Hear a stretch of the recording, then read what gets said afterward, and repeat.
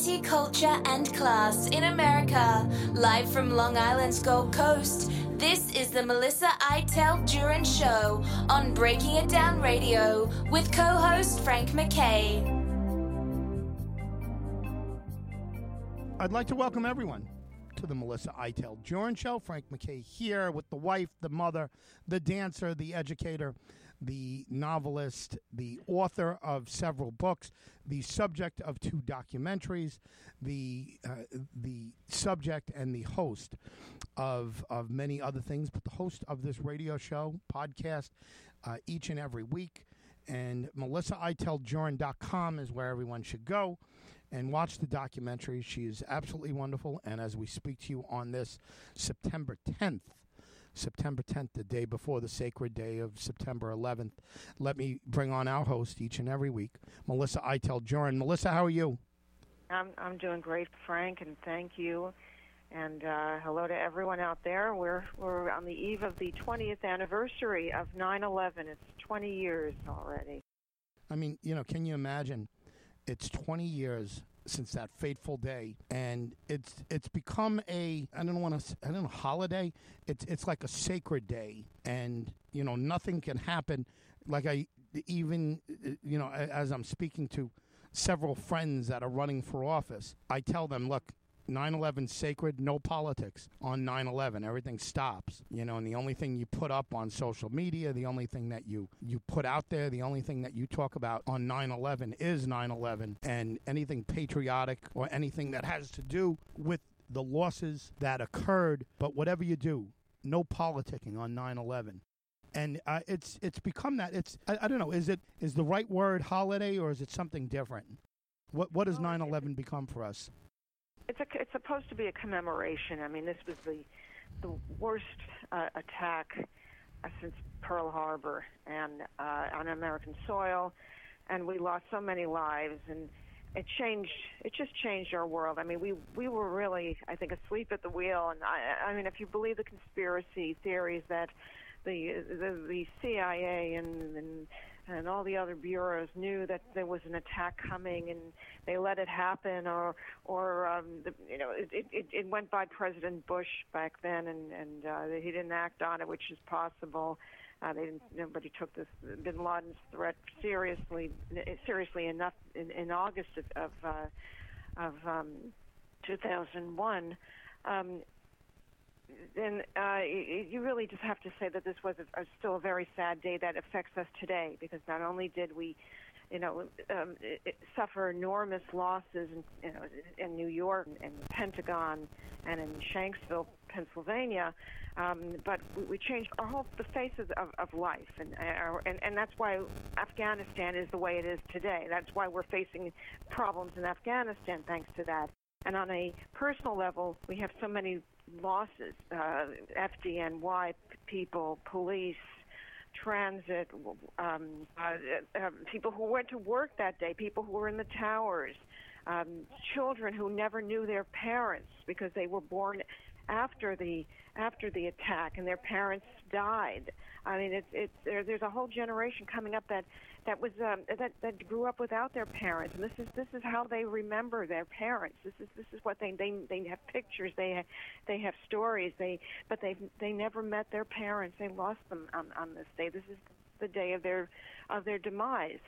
And for some, the remains were never recovered. I mean, they just recently recovered 2 more victims, but I don't know, it must have been just body parts, and they couldn't identify them, in the ensuing years, and now there are new techniques in which to do that. I mean, it's really heartbreaking, and and even more, I think, even just as far-reaching is that some of the Marines who were killed in that suicide bomber attack in Afghanistan a week or 2 ago, they were born just at the beginning of the attack, just before the attack or just after. I mean, they were really young. They never had memories of it, and yet they gave their lives for service. So there are so many far-reaching implications.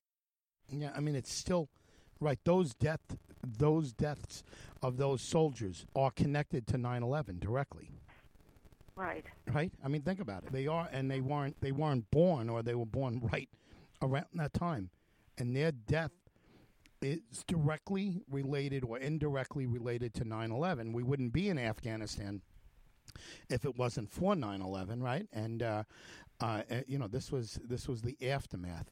This was the reaction of President Bush to what happened there on that horrible day. It's amazing to say even now of what we experienced that day. It was the unthinkable, and in some ways, and again, I don't want to get sidetracked, but in some ways, it's like the pandemic. If you said to me prior to the pandemic that, hey, Frank, guess what? I hear that a year from now we're going to be in masks, and it's going to be shut down because of some weird plague or virus that's going to happen. People are going to be dying left and right, and there's going to have to be a vaccine before anything gets back to normal. But the whole world is going to shut down. If you said that to me, I would say, "Come on, Melissa, what are you saying?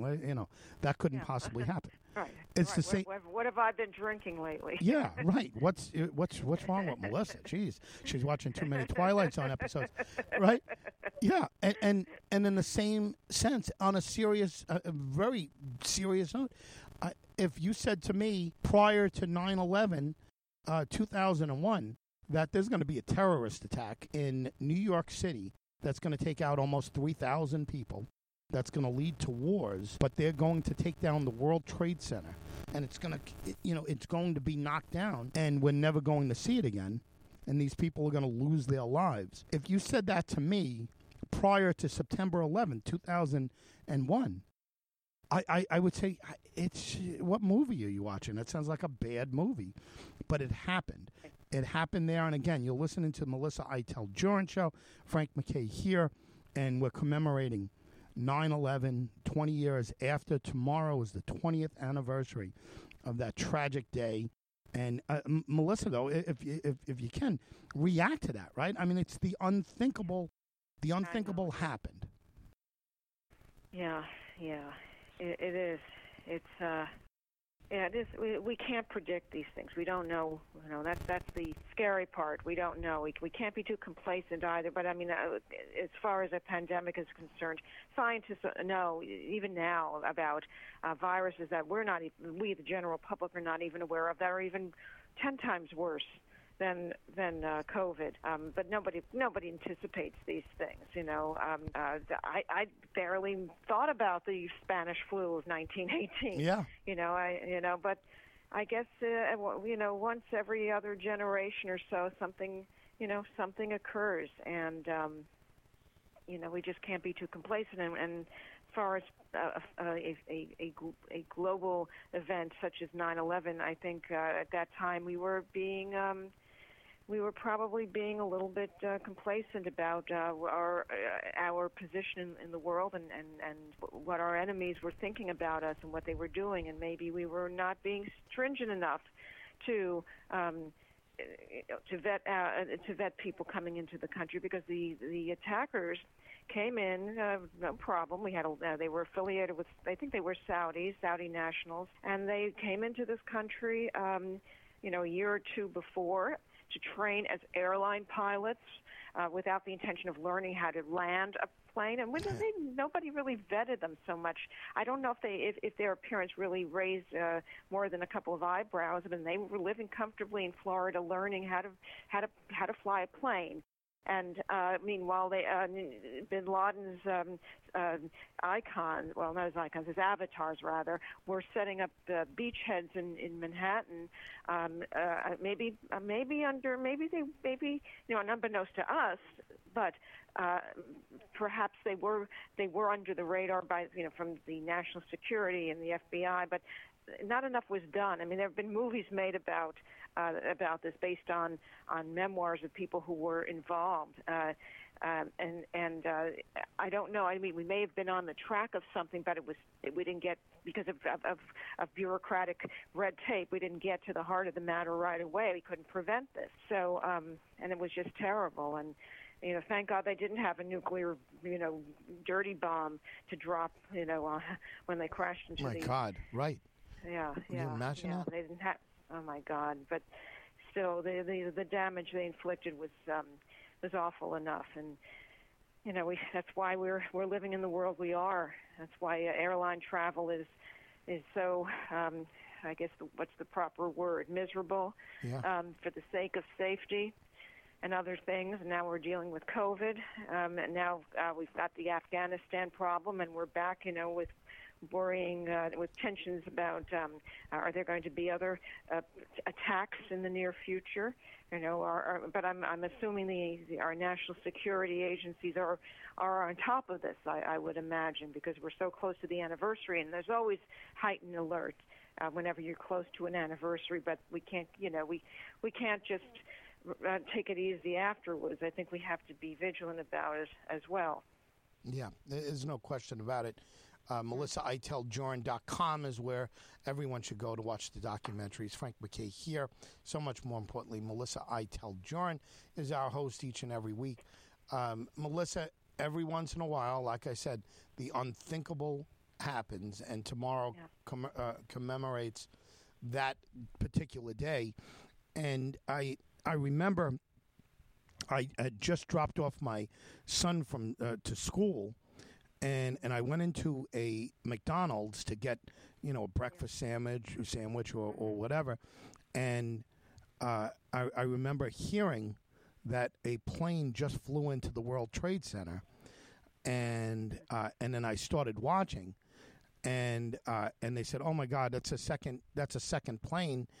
And it looks like it's crashing into, and then at that point, I think we all knew that we knew it was terrorism. It was terrorism. The first one, you just never know. I mean, it could be anything. It could just be an errant flyer on some horrible, misguided flight. But then when we saw the second one, we knew what was going on, and my God, the whole world just shook and stopped. I ended up going in. I don't know if I've told you in the past, but I ended up going in that night to look for some friends.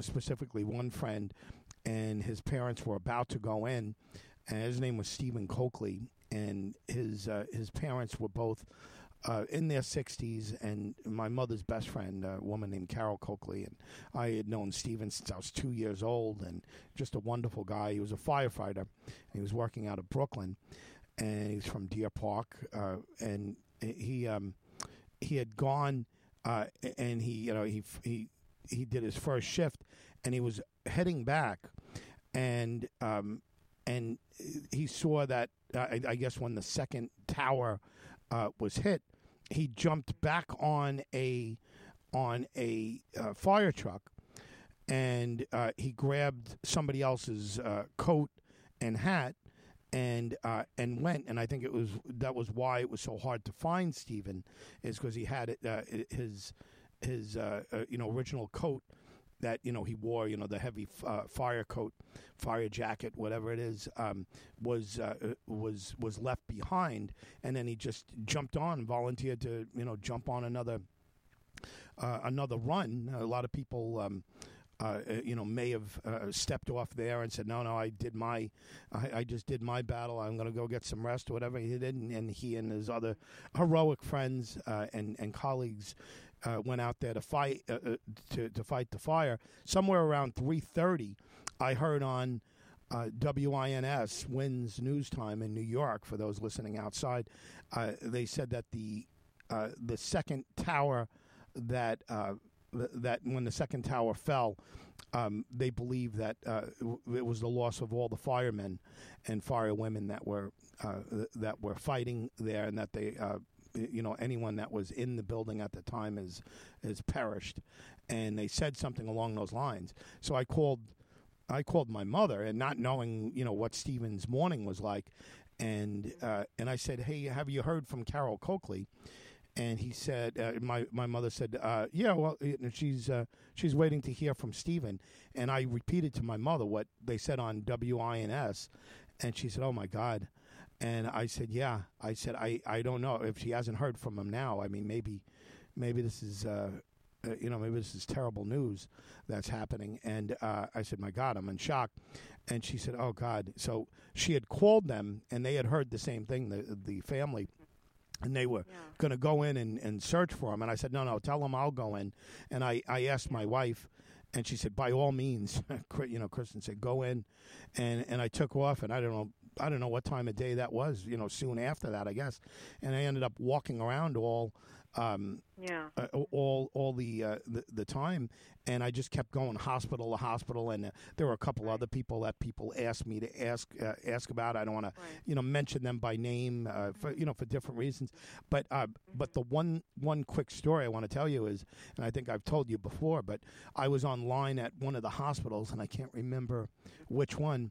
And this big burly cop was there, tough-looking guy, but very nice, very professionally dressed. They all had sweaters on, and the smoke of coming out of the World Trade Center was just unbelievable, and the smell was something I've never smelled before, and it just smelled like death. It was, I don't know if it was the materials burning, I hate to say the bodies burning. It was just an absolute. The smell of death, and everyone politely was waiting on the line, and people were trying to, keep their heads together, and everyone had, different people had lists, and they were checking off what hospitals. So these two young people came, and the sister was older, and I think she was probably about 13, and the brother was a couple years younger, and they were so poised and so professional about it. Everyone let them cut the line, of course, and they said, has anyone seen my mom and dad? And they were holding a wedding picture of the mother and father, and the cop checked the list, and he said, no, I'm sorry, they're not here.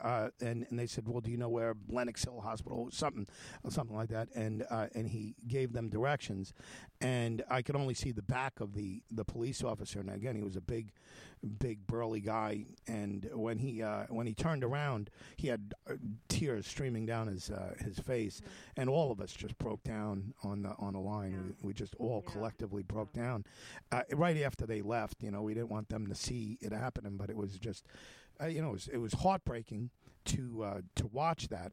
Again, Frank MacKay here. Much more importantly, Melissa Iteld Jurin, and much more importantly than both of us is the commemoration of the horrible attacks on the World Trade Center. And 9/11 it happened 20 years ago tomorrow. We're speaking on Friday the 10th here, and you're probably listening to us afterwards.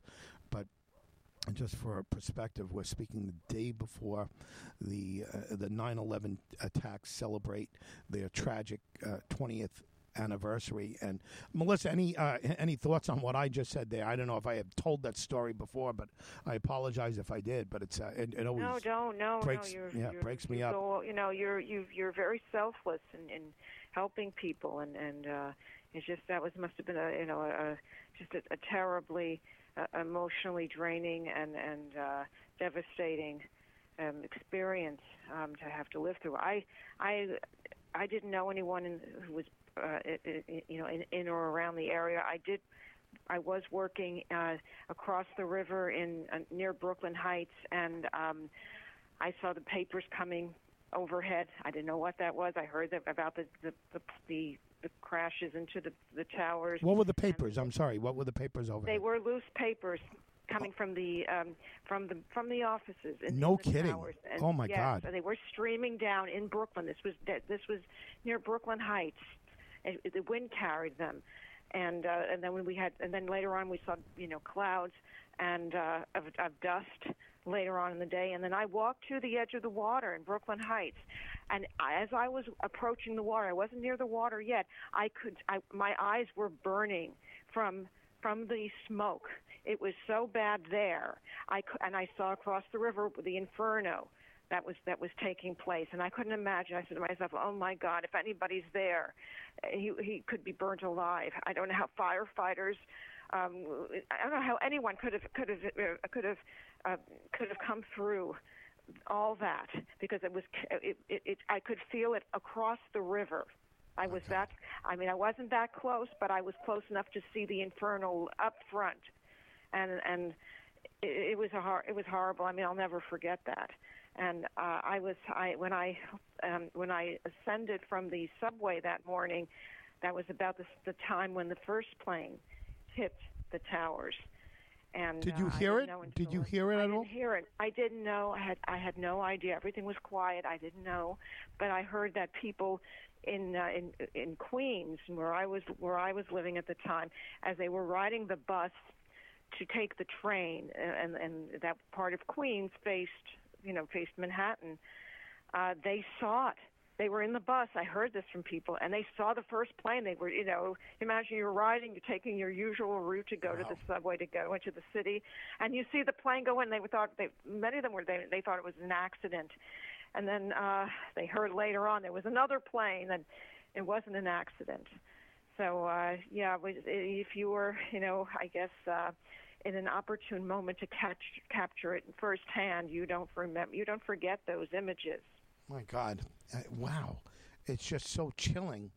I didn't even know your story, but I mean, to see the papers flying down and now the debris, realizing whatever. Yeah, the debris. And I mean, it's just, did you at any time hear an explosion when the towers crashed? I heard nothing. I was teaching in a school, and I didn't hear anything. And the classes went on until 4:00 in the afternoon. When I went home, I saw a few people covered in white. That was I don't know if it was the asbestos. It was the whatever that was. Lucky people who got away from there, but they got caught in the I guess that was the debris storm after everything fell. And people were running from those enormous clouds of debris, and some people got covered and they got coated in that debris. And then, I saw it all the way home, waiting for the train, saw the clouds, and I think people were either in shock or they were just so depressed. So I think they were just shell-shocked, waiting for their train, trying to get home, and they saw the events unfold before them. And it was, you just had to be that grateful that you were safe and sound, or that you didn't know anyone who was near there. And plenty of people did know people who were living there, working there, who got caught in the attacks. And of course, in Washington and in Pennsylvania, the people on the plane. You meet somebody who says, "I knew somebody who was on the plane, or who lost somebody who was in the towers." And I didn't know anybody personally in my circles, but it doesn't. You don't forget these things. These are I think Michael Savage called it when he had his radio show on the air. Now he does it. He has a podcast, and he said at the time, "This is your Pearl Harbor, America. Wake up." Yeah, he was absolutely right, and it was the unthinkable. The unthinkable happened, and for all of us, I mean, we'll certainly never forget. That's the moment, and again, I hate to compare one man to the loss of so many lives here, but the Kennedy assassination, which was before my time and before your time, everyone seems to remember where they were when they heard that Kennedy was shot, and now our version of that is, I think we all remember where we were or what was happening when we heard about 9/11 and what it had. I should say 9/11 wasn't mentioned until afterwards, but it was the attack on the World Trade Center, and I mean, just wow. I mean, just thinking back about it, and we've had 20 years to absorb it, and it still isn't enough. It's not enough time to truly understand what happened here, the loss of life, and then the deaths that occurred afterwards. And still, I mean, there are people that come down with cancer and come down with illnesses afterwards, and it's traced back. It's almost like Vietnam. There are people that died of Agent Orange poisoning 18, 20 years after they were exposed to it, and it's tied back medically to something that was slow moving or slow happening. But I mean, it's the same thing here with in regards to 9/11 and the attacks on the World Trade Center. Frank MacKay here once again with Melissa Iteld Jurin. And if you go to melissaiteldjurin.com, watch the documentaries there. But more importantly, today let's think about and let's say our prayers for the folks that lost their lives and certainly the families that are left behind. By the way, I've seen who I believe to be those two children that I saw, and I'm remiss in not writing down their names and trying to get them for an interview. But those two children that broke all our hearts, I can't begin to tell you the courage that I thought these two had. I mean, they and the poise. And the sister's the one who was doing the talking when I heard them. She was older, and she just. What leadership? I mean, now they would be 33 and 30 something grown people, and I would love to I would love to pinpoint exactly who they are and talk to them, and that's a moment I'll never ever forget, and it's just amazing. And you had mentioned being selfless at that point. I mean, the real. I mean, the heroic people were the cops, the firemen that were just, diving in there and especially the firemen for sure. I mean, they went in to fight a fire that was never going to be tamed, and in time, now we know in time to save the towers from falling, which we have to assume would have saved a lot of lives or whatever. But there's just nothing they could do. But how would they know? They fought valiantly, and so many of them lost their lives. I don't know what the numbers are. I should have them, but I had someone on recently, Brenda Berkman, and she is she's a guest on another show that I do tomorrow, and I have Rudy Giuliani, an old interview of him where he talks about what happened, what his day was like on 9/11. So we kind of replay it, and we kind of not updated it, but made sure it's not dated.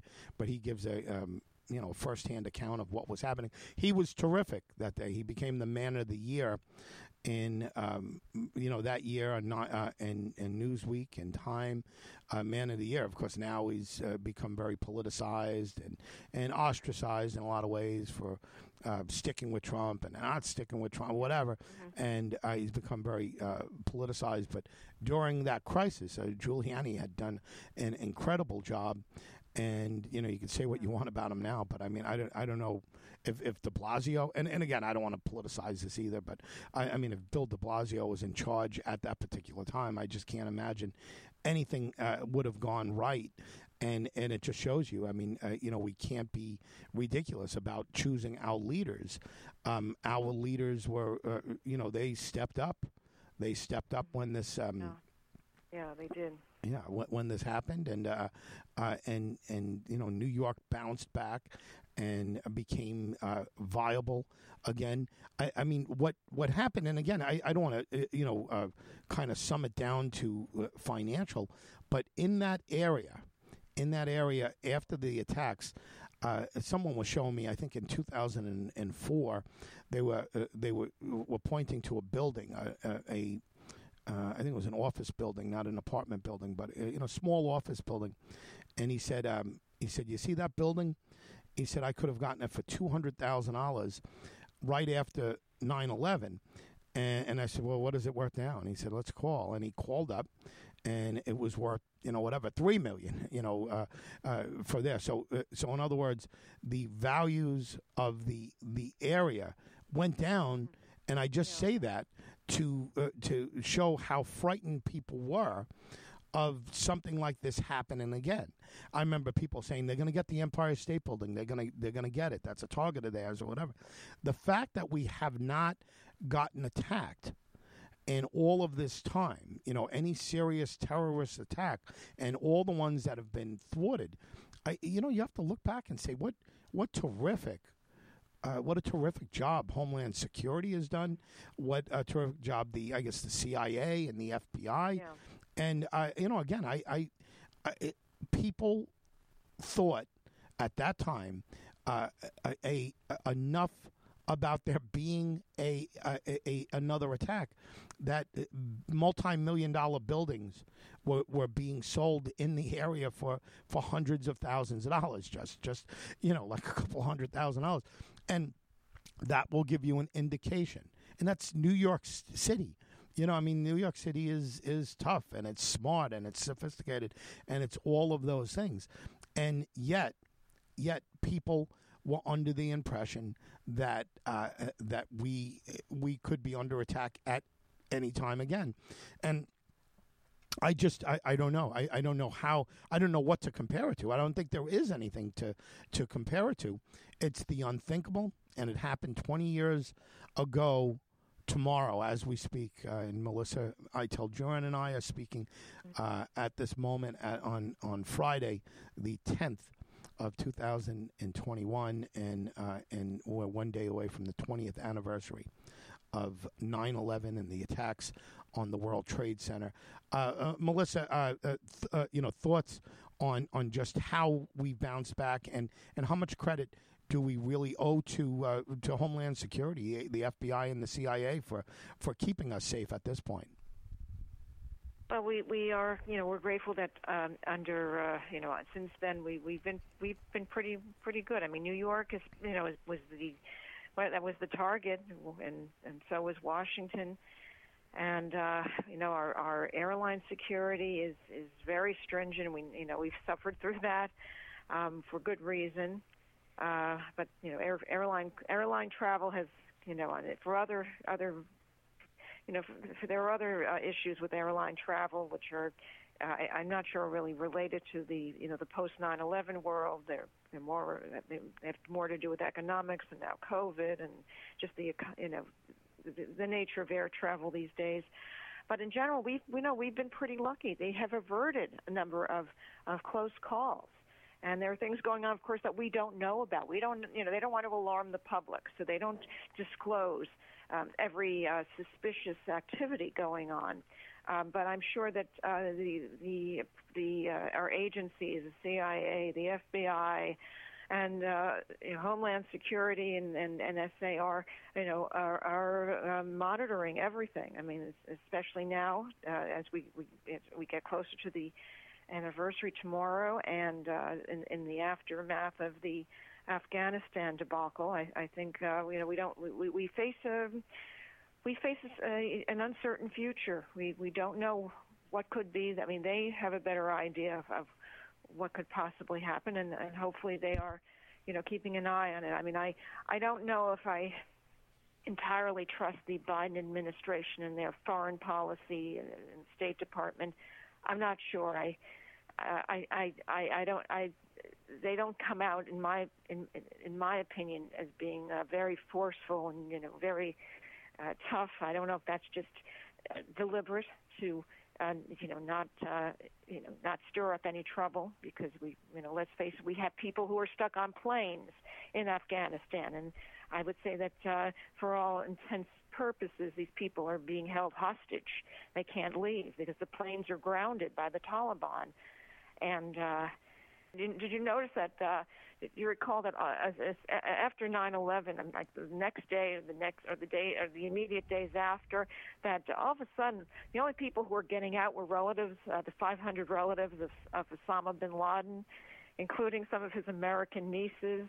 How soon after 9/11 occurred, after the attacks on the World Trade Center, did we hear the name bin Laden?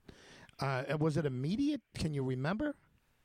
I don't know exactly how soon, but it was soon enough.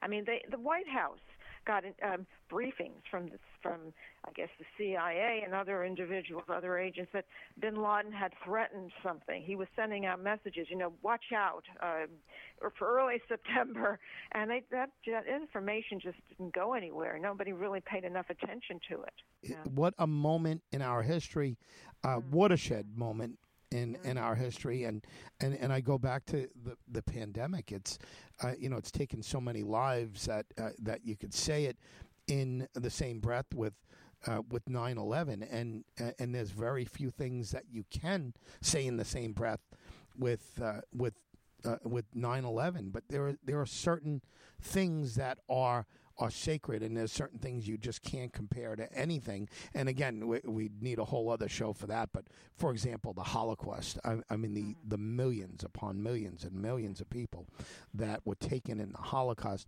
I think is in a category all its own. As it's not even a watershed moment; it was a watershed period of time. And that stands alone in our modern history and it should never be compared to anything else. But when you start getting to American history and when you get to certainly attacks on America, I mean, compared to the millions of people lost, maybe people say, oh, well, big deal, 3,000 people. No, big deal, 3,000 people in New York City that were innocent people that were struck down for political reasons and reasons that people in fanatically religious reasons or anti-American reasons decided that they're going to do an attack, an all-out attack on America, a planned, well-planned attack to take out, almost, I don't know what the number is, Melissa, but about 3,000 Americans. And right, over 3,000, yeah. Over 3,000, and just a disgraceful moment. And then it's a watershed moment. And then, and here we are still talking about deaths and hostage situations in Afghanistan. Maybe before we go, Melissa, and again, I think it would be appropriate on the eve of 9/11's 20th anniversary, any update that you can think of on Afghanistan, because it is part of our aftermath of 9/11, right? I mean, we wouldn't be in Afghanistan if it wasn't for the fervor that surrounded afterwards, and President George W. Bush, going to war in Afghanistan, and all the presidents after him, being there. But what is the latest? How many Americans do we have in Afghanistan at this point? Oh, off the top of my head, I don't know. I mean, I think we cleared out the soldiers, the military, but we have on the planes. I don't know. I honestly don't know. These were our allies. These were people who worked for us, and they were promised passage out, and it didn't happen. Yeah, amazing. Just the whole thing is amazing to me. Any final word on 9/11? Of course, our thoughts and prayers go out to the family members that will never be the same, and to the children of victims that have never met their parents, or who knew their parents far too short a period of time because of a terrorist attack. I mean, you are in a unique category, and our hearts completely go back to you. Maybe one thing before I turn the last word over to you, Melissa. I remember a friend of mine was a firefighter, and his young wife with a baby, couldn't get in touch with him, and the whole time she's thinking that he's dead. And he showed up late that night on 9/11, and they're in the Babylon Lindenhurst area, and I won't give their name just for their privacy. He told me, privately, the father-in-law had told me, and he came in, and the wife screamed because she thought he was dead. And he sat down, and he's completely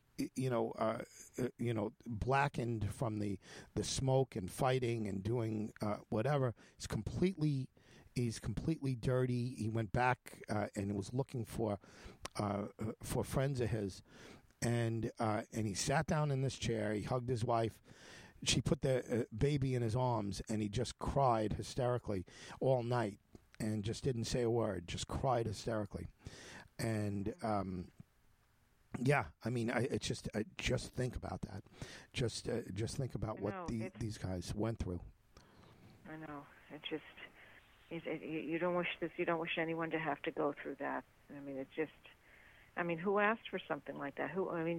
What were these people's crimes? Going to work that day, being in the area that day. Amazing. I mean, just amazing. Just innocent victims, designed to get innocent victims. I mean, it's just amazing to me. Melissa, I'm sure you join in me in thanking everyone for tuning in and for everyone to say an extra prayer or whatever your beliefs are, meditate, but give a moment of silence to those who lost their lives on that fateful day, September 11, 2001. And Melissa, wow, it's just it's 20 years since that date, and you have your story, I have my story, and there are millions of other stories out there about that day, but it will live in infamy, like Pearl Harbor, but I think so much more, and what a what a moment in time. Yeah, it was. Well, the memories are still pretty deep. It's only been 20 years. 20 years is in this realm, the scheme of things. I know time really flew, but. Hopefully, as the decades pass, this won't become, a backstory in history, because Pearl Harbor happened almost 80 years ago. Yeah. Right. Right. Yeah. Yeah. Almost. Yeah. We're coming up on the 80th anniversary of Pearl Harbor, right? 41. Right.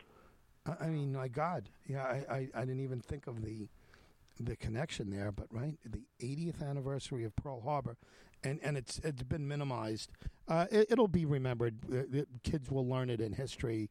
Who knows what the education system will be, but I believe 9/11 is there permanently, and nobody is going to let the children that are yet to be born in our future. Children that are yet to be born.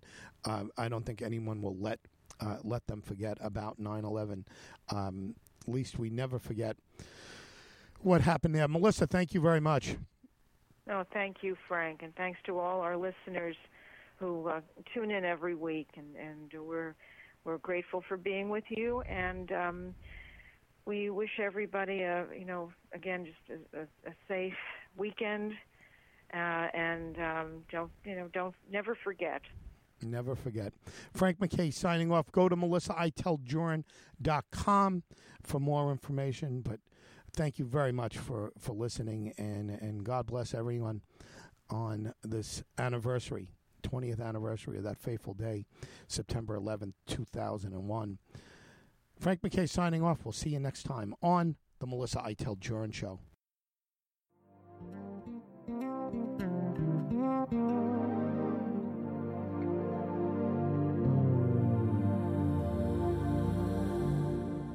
You've been listening to Melissa Iteld Jurin and co-host Frank MacKay on Breaking It Down Radio.